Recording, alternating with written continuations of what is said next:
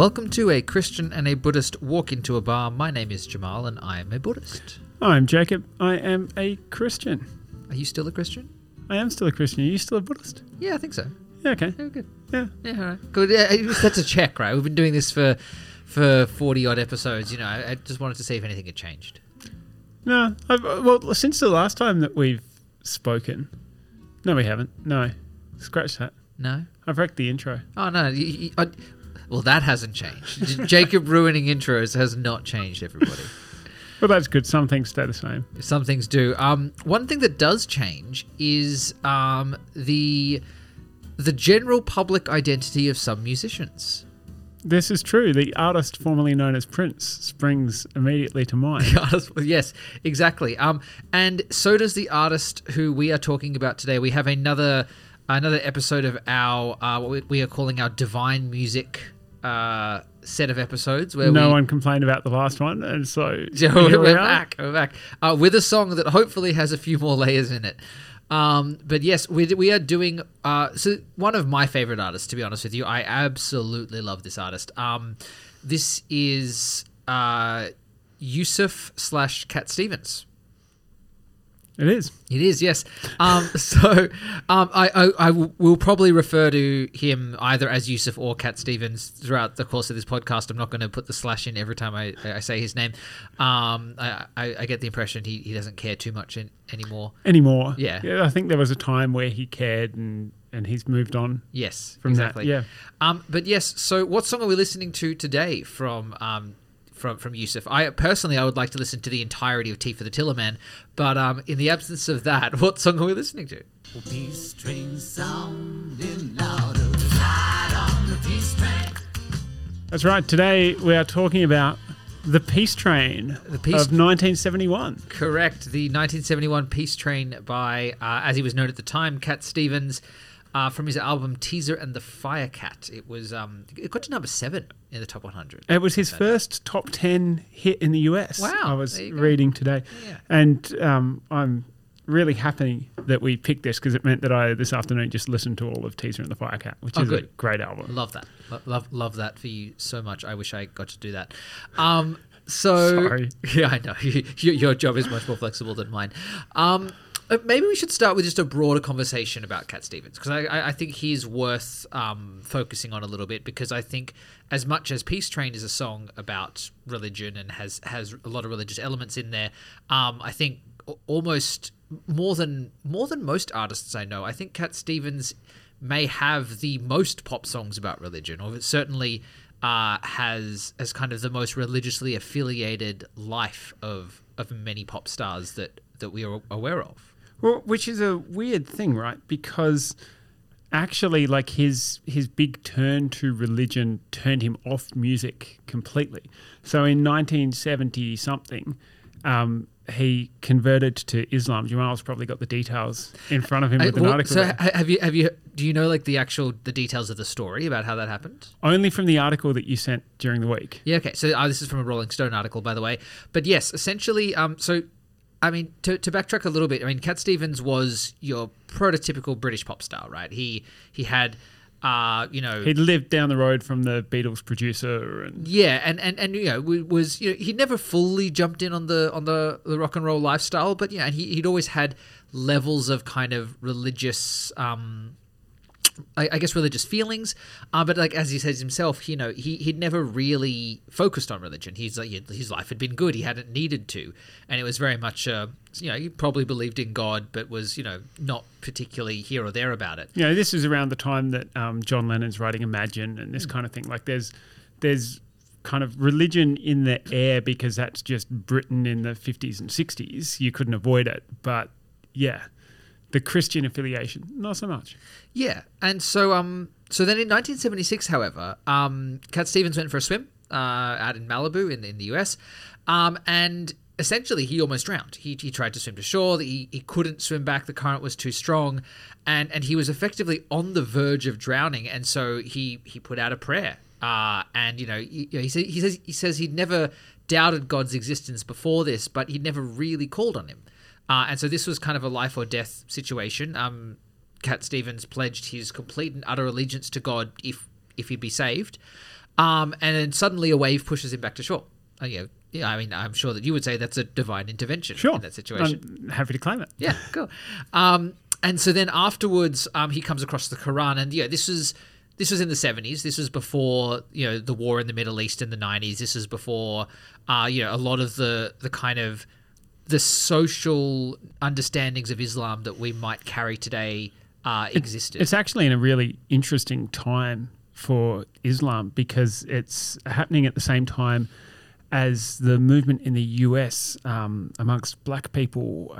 Is it Black Nation? Was that the Nation of Islam? Nation of Islam. Yeah, with the Black Panthers. That's the one, which is kind of a spin-off from the civil rights movement. Yeah, with the Black Panthers and Malcolm X and those guys. Like, there's this big groundswell of the idea of Islam as a sort of freeing non-Western religion. Absolutely, yeah. So Cat Stevens gets a copy of the Quran, and within 2 years of that, he had become a Muslim. So he changed his name to Yusuf Islam, devoted himself to Allah, and as you said, right, effectively decided all forms of music were against his faith. Yeah, were haram. Yeah. So walks away from his record contract. Even gives up all royalties that he's getting from any song that he deems not to be in line. So that any song that which he's connected with the sort of hippie movement, folksy Bob Dylan-y scene of the early 70s. So there's a few things like that of sex outside of marriage. All of a sudden he has a big problem of how could I have promoted this in my music? For sure. And I think I think I found somewhere there's like 40% of his catalog. He just goes, no, can't take any money from that.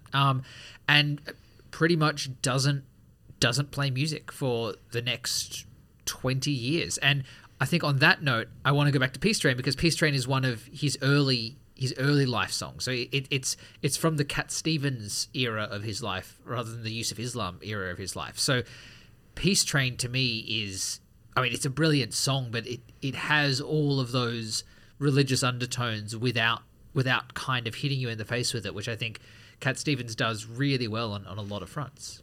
And I guess I have this question around the Cat Stevens early catalogue of how much can we connect that with Yusuf as he became, and do we draw a straight line saying that his thinking around religion is connected to his turn to Islam, which also involves a complete turn away from music, as you were saying, and how it raises a question for me of how much do we respect an artist's wish to be disassociated from some of their music in a way that he does with 40% of his catalogue, and the music that he brings out in the 2000s, 2010s when he returns to the scene.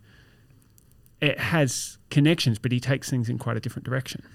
Yeah, and I think so. I mean, I think if Yusuf was still living the life where he wasn't engaging with his music and wasn't gigging and wasn't doing that, I think I would be much more inclined to say, okay, we should probably respect his wishes on that and not really engage with his music at least in that way. But I think, as we'll get to later, I think he is very aware and okay with and comfortable with his music being something that people have, that they can enjoy, that they can, kind of gain, gain happiness from, but also can use as a way into thinking about religion and as a way into thinking about the messages behind it. And I think that this song is actually a really good example of that because he cited this a few times as a song that he kind of sees as a gift to the world, particularly now as a Muslim post 9/11, post Iraq and Afghanistan and now ISIS, for him to be able to be a voice for peace from that community and to share this message particularly, which is a song from 5-7 years before he actually came to the Islamic faith. Well, and I think that was one of the most interesting things to me reading about him in this is that he effectively came back into music right after 9/11, on the insistence of his kids, and and his motivation for it was effectively to be a very public image of a peaceful Muslim, right? He was aware that there was a lot of hatred directed towards Islam, a lot of negative, negative press, negative focus, particularly from the West. And what he wanted to show with returning to the music scene was like, hey, it's not all like that. You know, not every Muslim is Osama bin Laden. Not every Muslim is the Taliban. Islam is a religion of predominantly peace, and I can be a kind of an image of that for people whilst they are grappling with a really negative public image of Islam in general. And that's probably as good a spot as any to jump into the song a little bit, because I'd like to pick up his return to music. We'll listen to the first verse and then pick up as he came back to music. Thinking about the good things to come, and I believe it could be something good has begun. Oh, I've been smiling lately, dreaming about the world as one, and I believe it could be someday it's going to come. And I just wanted to pick up on the opening lyric. I've been happy lately thinking about the good things to come. And that this comes from a man who then disowned music for 20, 25 years, because his description of picking up a guitar, having sold all his guitars and avoided it for all those years, that one evening he just picks up a guitar and goes, well, can I find F? And does. And he says, I don't remember what I played that night, but I remember just weeping as I was playing. And we've talked previously about the joy and the way that music connects with us emotionally. And there's something about this song for me that, like, it's one thing to say, like, give peace a chance, or, I've been dreaming about peace. But to actually to have that music around it and that emotion around it, it makes me wonder for him, like, how did he connect with that side of himself in that whole time to re-experience that joy?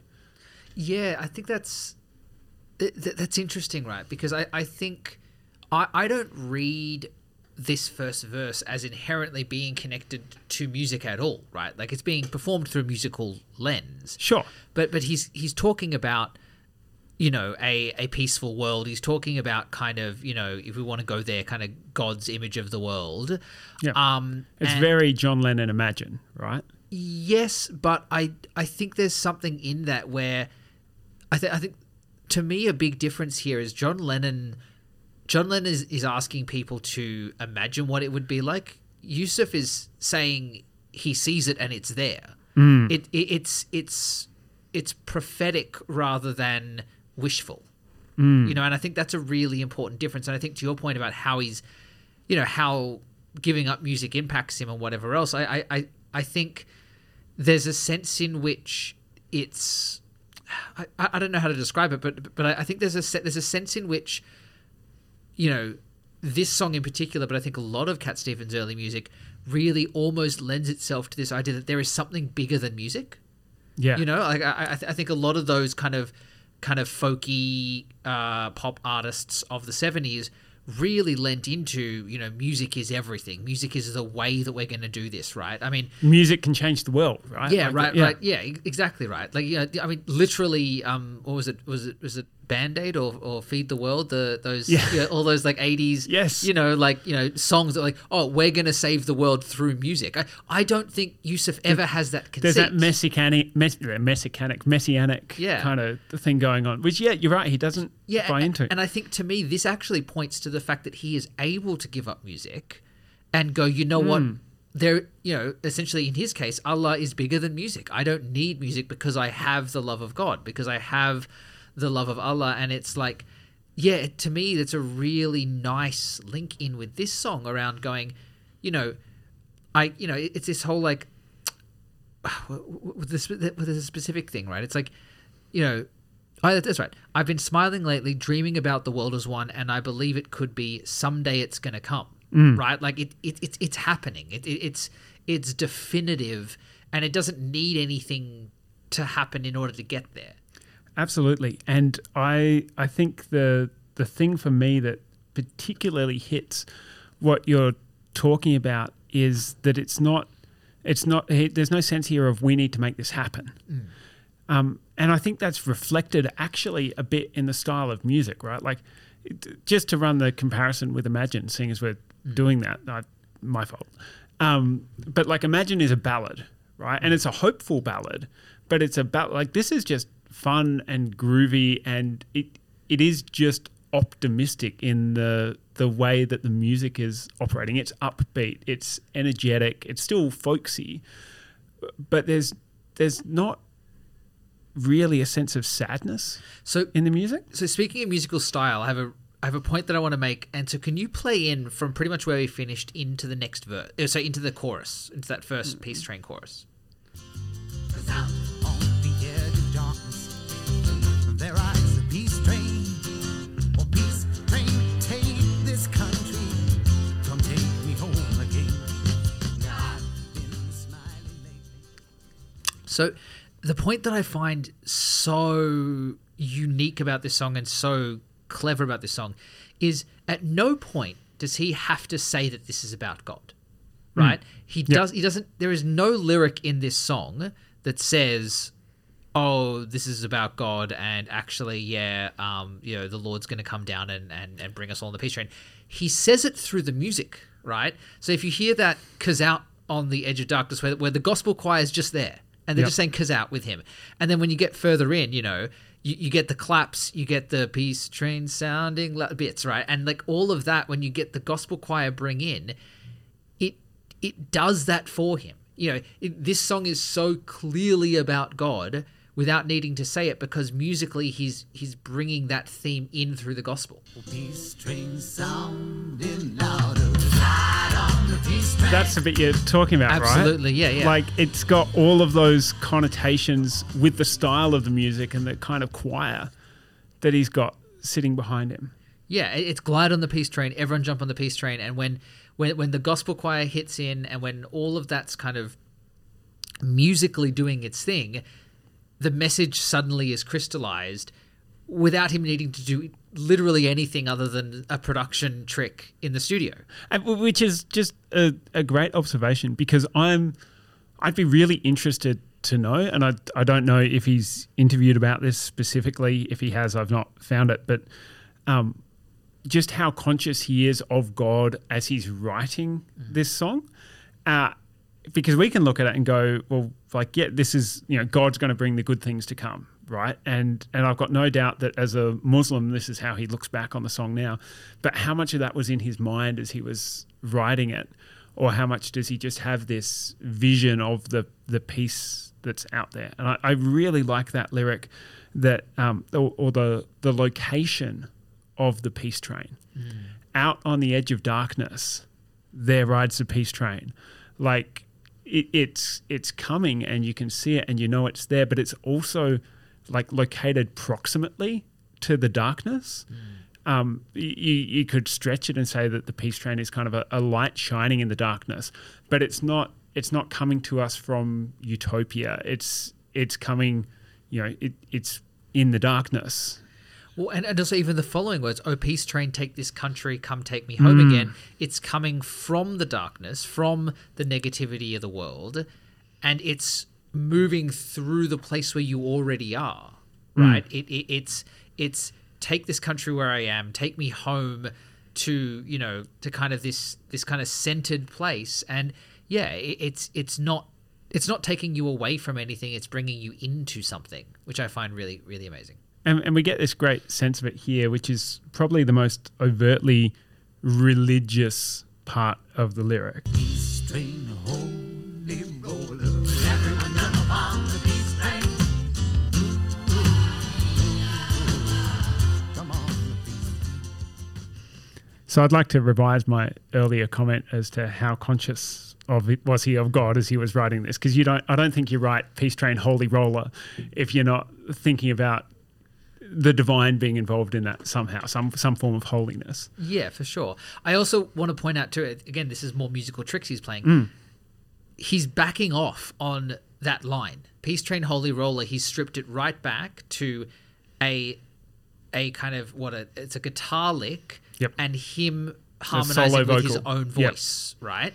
And he's taken the gospel choir away, he's taken the drums away, he's taken everything back, and it's just that is the most stripped back pop line of the song, right?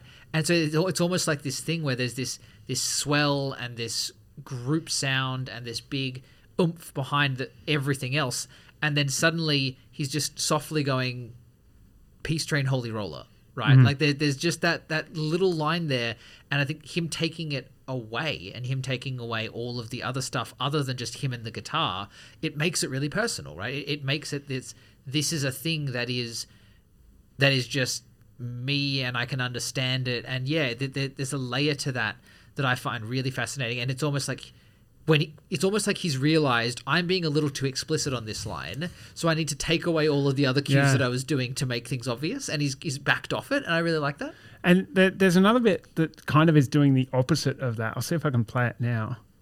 Everyone jump upon the peace train. Come on.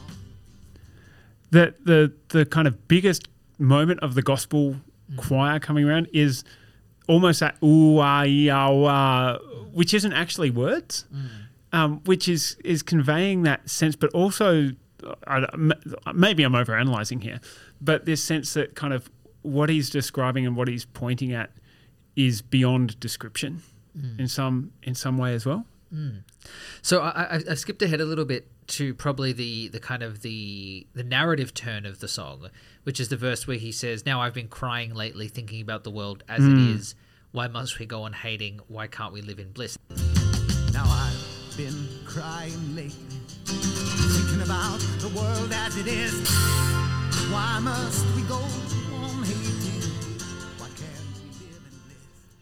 Did you catch that chord at the end of thinking about the world as it is? That discord on the guitar for a moment there. I absolutely did, and I also caught the fact that he deliberately goes very out of time. Yeah. So he unsyncs himself. He suddenly drops his timing. He drops the standard 4/4 beat that he's got going on, and he almost deliberately just like it's almost like that thing where he's just like thrown away his pick and lost something, or like there's a real clear brokenness, a dissonance. Yeah, it's dissonance in the chords and a dissonance in the timing that he's doing. Yeah. To kind of indicate how that brokenness of the world and all of that he's alluding to there. Well, and also just that like that I've been crying lately is backed off, and then suddenly he's hitting it hard, and there's this big contrast, and it seems confused, and it feels like it doesn't know what it's doing there, which is again exactly the point, right? Yeah, and to tie in a bit to the optimism of the song, I guess, but also the question of why can't we live in bliss is just that is so clearly a possibility, but all you've got to do it is to get on the peace train. It's almost so like guys, why aren't you on the peace train? Like, yeah. Well, yeah, and it's it's interesting that there is this moment of reflection where he's going, the world is a bit messed up, right? That things aren't great, which again, I like how he doubles back, and after this is immediately, because out on the edge of darkness there rides the peace train again, right? Yeah, it's like that's the answer to the desire to live in bliss, yeah. And I also like that he doesn't start with it, right? It could be very easy to start with that verse. Like a narrative arc that would also make sense is start with that negative verse and then build into, oh, hold on, actually things are okay and they're going to be happy. But instead he starts, I'm really happy. I can see this coming. This is great. The peace train's here. How amazing. He has another verse. I've been smiling lately. Like, so he doubles down on it, right? He has the second verse saying, wow, all these good things are coming. And then he's like, oh, wait, but hold on. The world's kind of messed up. Yeah. Oh, hold on. And that's implied early on, right? Because the peace train is riding out on the edge of darkness, right? Like, so we get the hint that, where there is darkness, but that's not where the emphasis is as he begins. Yeah. Another line in there that I'm just jumping around the song now, but there's a line in the middle, in the verse that starts, "Go get your bags together," where he goes, because it's getting nearer, it soon will be with you. Now come and join the living. I find that's a really interesting term because, again, lots of times people talk about religion is associated with dying, religion is associated with heaven, all these post-life things. He's saying, no, the joys of God, the joys of the peace train are here in life. It's not in kind of this after moment or this kind of, it's that you're not part of the living if you're not part of the peace train, right? That you're not really living a life if you're not part of the peace train. So jump on. And that is such a deeply Christian idea. It may be a deeply Islamic idea as well. I'm not sure. Well, I do suspect at this time in his life, he's probably got a more Christian conception of God than an Islamic conception of God, right? He's British. Probably. I'm just not wanting to kind of rule out that a Muslim person might agree with me on this, right? But which is that, true life, what Jesus calls eternal life, it is now, not just on the future, like that, which is something that's kind of happening in the song, right? Is the peace train is an option now. Which is the why don't you get on board? Because it's not a get on board because then you're going to reach the destination in the peace train and everything's the train itself is the peace kind of in the song. It's not going to Peaceland somewhere. It's not rescuing you and taking you out of the darkness. It's actually the peace train, again, to push the metaphor, is kind of dispelling the darkness as it travels through. I find that. So here's a question. It brings peace. It doesn't take you to peace. Yeah. As the token Judeo-Christian in the room, what do you think he thought about this song after becoming a Muslim? Right. So because I think there's to me. So you're asking me as a token Judeo-Christian what I think he thinks is a Muslim. I'm just getting my head around the question. You've got a better concept of how Muslims think of God than I do. But don't know about that. I think there's an interesting, this is obviously clearly a song about God, but also to me it's clearly a Christian song, right? Well, at least it's a song grounded in a Christian concept of God. And I just wonder whether he had second thoughts about this, or whether he thought this was blasphemous, or from what you know about Islam, or from what you know about the kind of the concept of God there, is this broad enough for him to be comfortable with it as a Muslim, or is there something off on this there? I think his career suggests that it's broad enough for something that he can be comfortable with. And I say that because he performed it at the New Zealand National Remembrance Service for the victims of the Christchurch mosque shooting. All right. So he played that. He played that in Hagley Park in New Zealand. And he recorded it in 2021 with Playing for Change, so 25 musicians from 12 countries, as a sort of a peace anthem kind of recording. So that was just a couple of years ago. So it's one of the songs from his early days that he's still performing, that he's re-recorded, that he clearly thought had something to say after the Christchurch mosque shooting back in 2019. Yeah, and I think it's interesting. Now's probably a good time to go to his later career, but just before we go there, on this specific song, something I discovered I did some research for this podcast episode. I know. It's not allowed. And this song was on the banned list of, I think it was Clearview, now iHeartRadio, that owns a bunch of radio stations in the US. After 9/11, they put on a big list of songs that they recommended their stations not play. For obvious reasons, something like Benny and the Jets, they went, not going to do that.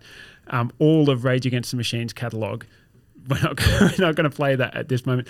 And this song was one of the songs on that list of songs that we're not going to play in the immediate aftermath of 9/11. Did they say why? No, not for this one particularly, and there's been all sorts of conjecture and stuff about the list. There were quite a few kind of peace anthems on there, and I just find that really interesting that's the kind of thing in actually a moment where you would hope there's some call for peace and unity and, you'd hope to see some kind of forgiveness or something. I mean, That these kind of songs would be the ones you go, we're not going to play that because it might be triggering for people. I'm guessing that was their reasoning. No, I'm going to be more cynical than that. Not to take this podcast too political today, but I don't think it was in the vested interest of the US government to promote peace at that point in time. I think they were very happy to promote a nationalistic pro-war sentiment amongst the population. Well, and to be fair, the US government didn't need to push very hard for that at the time. No, you just keep the 70s hippie peace songs off the radio, and you're probably all right for that. Yeah. But anyway, so to go to Yusuf's later career, I think you're right about Peace Train. I think he does probably still connect with this song. I will say he's also quite fine with and kind of quite open about acquiescing to fans in his later career. So, he's come out now... Or at least more open to it, yeah. Yeah, so he's come out now with a bunch of new albums. He's come out with... So initially, I was listening to his new album, which is called King of a Land, and there's a song on there called Pagan Run, which if you haven't heard, you should absolutely listen to. But I thought about trying to bring in Pagan Run on the podcast because it is, to my read, very autobiographical about his conversion. But then I went, oh wait, no one knows this song yet, so it's probably not the best song. So go and listen to it, and then we can record a podcast on it later. On Pagan. Hey, I'm just going to admit here, if it's not already clear, Cat Stevens is one of my favorite artists in the world. And you have those moments where there's a moment in your life, or there's a moment that is seared in your memory that is associated with a song or associated. Yeah. So I was in South America when I was 19 years old, backpacking around, and I had downloaded all the music on someone else's iPod because you had iPods back then. And an iPod for our Generation Z listeners was this thing that we had before you had smartphones. Yes. That you would put MP3s on. It was the precursor to an iPhone. And for the boomers who listen to this, it's like a modern digital version of a Walkman. Yes. And so I had Tea for the Tillerman as a whole album there. And I remember being on a bus in Peru, driving on the side of this gorgeous canyon, and which one was it? It wasn't Where Do the Children Play? It was On the Road to Find Out. Thank you. It was On the Road to Find Out, which is the anthem for backpacking through wherever you want to be. And a condor flies past the window, and it's just this moment that is just it encapsulates travel for me in that kind of ways. But anyway, I digress. Are we going to say something, if we're talking about Yusuf's kind of later career, about Salman Rushdie? Oh yes, please talk about Salman Rushdie. Oh, okay. I thought you might know more than me on this. I don't know. I don't know more. I have read Salman Rushdie. I've read the book in question, but So the book in question, which was the Satanic Verses. Yeah, that's right. So that put Salman Rushdie on a fatwa list, I think, from Ayatollah Khomeini in Iran at the time, and so Yusuf said at Kingston University that Rushdie must be killed. The Quran makes it clear if someone defames the Prophet, he must die. And he walked those comments back a little bit later, apparently. But as you can imagine, this didn't win him many fans, particularly in the music industry and the kind of hippie Bob Dylan-esque music industry, which was his world, which tends to lean a bit left and progressive and not be big fans of killing people over free speech. And so that's just been a bit of an issue that's kind of blown up around his career from time to time. I'm not sure kind of whether there's much to make of that, but it feels like that's something that ought to be mentioned as we discuss him, and actually kind of ties in with what you were saying about how he's embraced his fans and the Cat Stevens branding a little bit and this kind of thing in more recent years, because he says, the quote at the end of this article that you shared, the link will be with the podcast, is, when you've been running for so long, you might realize you've run too far. There comes a time to say, hang on, I've lost my way a little bit. And almost the return to music is part of that for him, I guess. Yeah, for sure. And I think that thing with his fans, which I didn't quite get to because I got sidetracked by my travel story, is just very much this thing of he he has his new albums and he has his songs now that I think are probably, I think they're still very very similar in type, and he has a brand and he knows what he's doing as a songwriter. But he also does play his classics, and he plays his classics even if they are slightly haram or even if they are slightly off. And I mean, one of the things I love about Cat Stevens is that he's one of the only artists that just doesn't buy into that every song has to be a love song thing. Yeah. Like there's a heap of songs even pre-Yusuf Islam where got nothing to do with love, got nothing to do with self-discovery. And when he was inducted into Rock and Roll Hall of Fame, he played Father and Son. That was and the crowd went nuts because they'd forgotten he existed because he hadn't played music for however long. And so I watched that during the week, and just watching that recording with where he is now, kind of 40 years, 50 years after he wrote and recorded that song, like it's almost prophetic in the it's a now autobiographical himself, sense. Yeah, absolutely. Yeah. Find a girl, settle down if you want. You can marry, which is the very thing that the son in the song is kind of rebelling against. But then he becomes a kind of fairly strict adherent to Islam, which is absolutely on the find a girl, settle down, get married front. Like, it was just really interesting seeing that and just seeing him in the father role, whereas of course younger Cat Stevens was in more in the son role in that dialogue. Yeah. Yeah. So actually, that Rock and Roll Hall of Fame thing reminds me of the time a Christian and a Buddhist walked into a bar, and they were in the bar with Nasruddin. Oh, Nasruddin. Nasruddin was there. Excellent. And is he a Cat Stevens fan? He would be. Oh yeah, no. Nasruddin was such a Cat Stevens fan. So he'd just been to the Rock and Roll Hall of Fame concert. Nasruddin was rocking out there, loved it. And he'd come back and he'd be like, "Love Cat Stevens. Just Cat Stevens is my guy, right?" And so Nasruddin goes, "All right, people, I'm making a Cat Stevens cover album." And they're like, "Oh, that's really cool. Like, how are you going to do that?" And it's like, "Oh, it's a Do It Yusuf project." Hey, is that original? Did you make that? No, I found that. Really? Someone's made that joke on the interwebs? Yeah, well done. I've got a question kind of as we wind up. We've talked a bit about the sort of the Christian influences on this song and, Yusuf Islam and how that plays into things. I want to play you a bit of the song. We've talked about this already, but I'll play it again for you. And I'm wondering, as a Buddhist, kind of how do you respond to this and what do you take out from lyrics like this? Get your bags together. Go bring your good friends too. Because it's getting nearer. It soon will be with you. And come and join the living. It's not so far from you. And it's getting nearer. Soon it will all be true. Oh, peace train sounding louder. And so if there is that sense of he's being prophetic and he's pointing to this, the peace train that's coming, from a Buddhist perspective, like, can you get on board that train? And what does that look like? How does that play out in Buddhism if it's a possibility?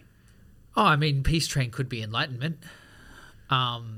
Peace train could be. But the kind of like the way he's singing about it here, that like it doesn't quite strike.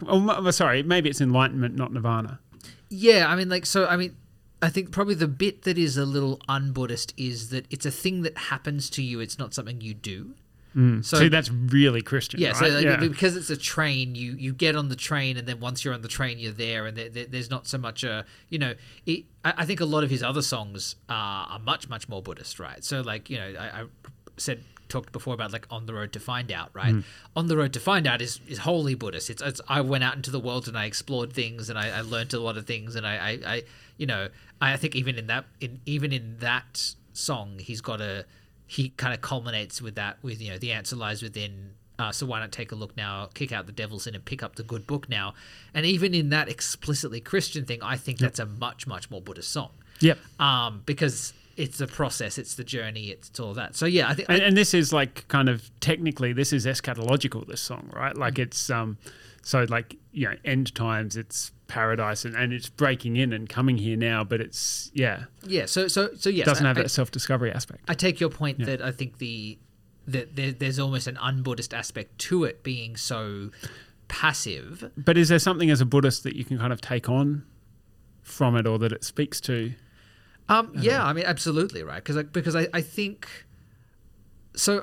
It's interesting, right? And I think this goes into an interesting kind of Buddhist theology where it's like I think in Buddhism it is both you have to do it yourself, but also you don't have to do anything. Mm-hmm. You know, I think there is. I've spoken before about like the kind of almost advanced meditation, which is just sit there and observe, and suddenly that observation will become wisdom. You know, so I think there is a thing here where it's, you know, if you just get your bags together and get good people around you and wait, the peace train will come. You know, that's all you've got to do. Yep. You've got to surround yourself with good people.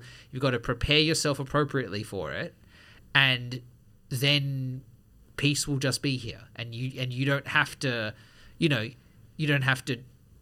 Yeah. You don't have to be driving so hard at it. You don't have to be running towards it. You don't have to be, you know, you don't have to be trying to haul the train up the hill. It's just going to arrive if you're patient enough. And so I think there is that Buddhist layer there, which is probably not kind of a surface level read of Buddhism, but when you get into it, really does manifest through the teachings.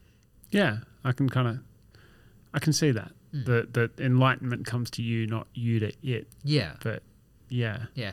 And look, on that note, I think we will have to call it to a stop, even though I would personally like to talk about Cat Stevens, Yusuf, for the next 2 hours. I feel like maybe we should start a spin-off Cat Stevens podcast and we can go through his entire catalogue, because that is a thing that I want to hear, but I'm sure no one else wants to hear.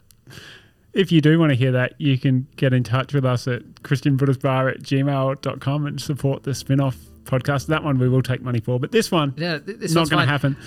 Speaking of musicians that are not quite as good as Cat Stevens, sorry, Kevin. Kevin MacLeod provides the music for this podcast. He certainly does. We'd love it if you shared a podcast with a friend, if you've got someone in your life who likes Cat Stevens and theology. Yeah. Also, listen to his entire back catalogue, because it's great.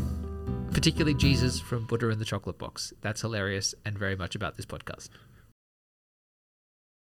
1, 2, 1, 2, 3. Get up on the peace train with me.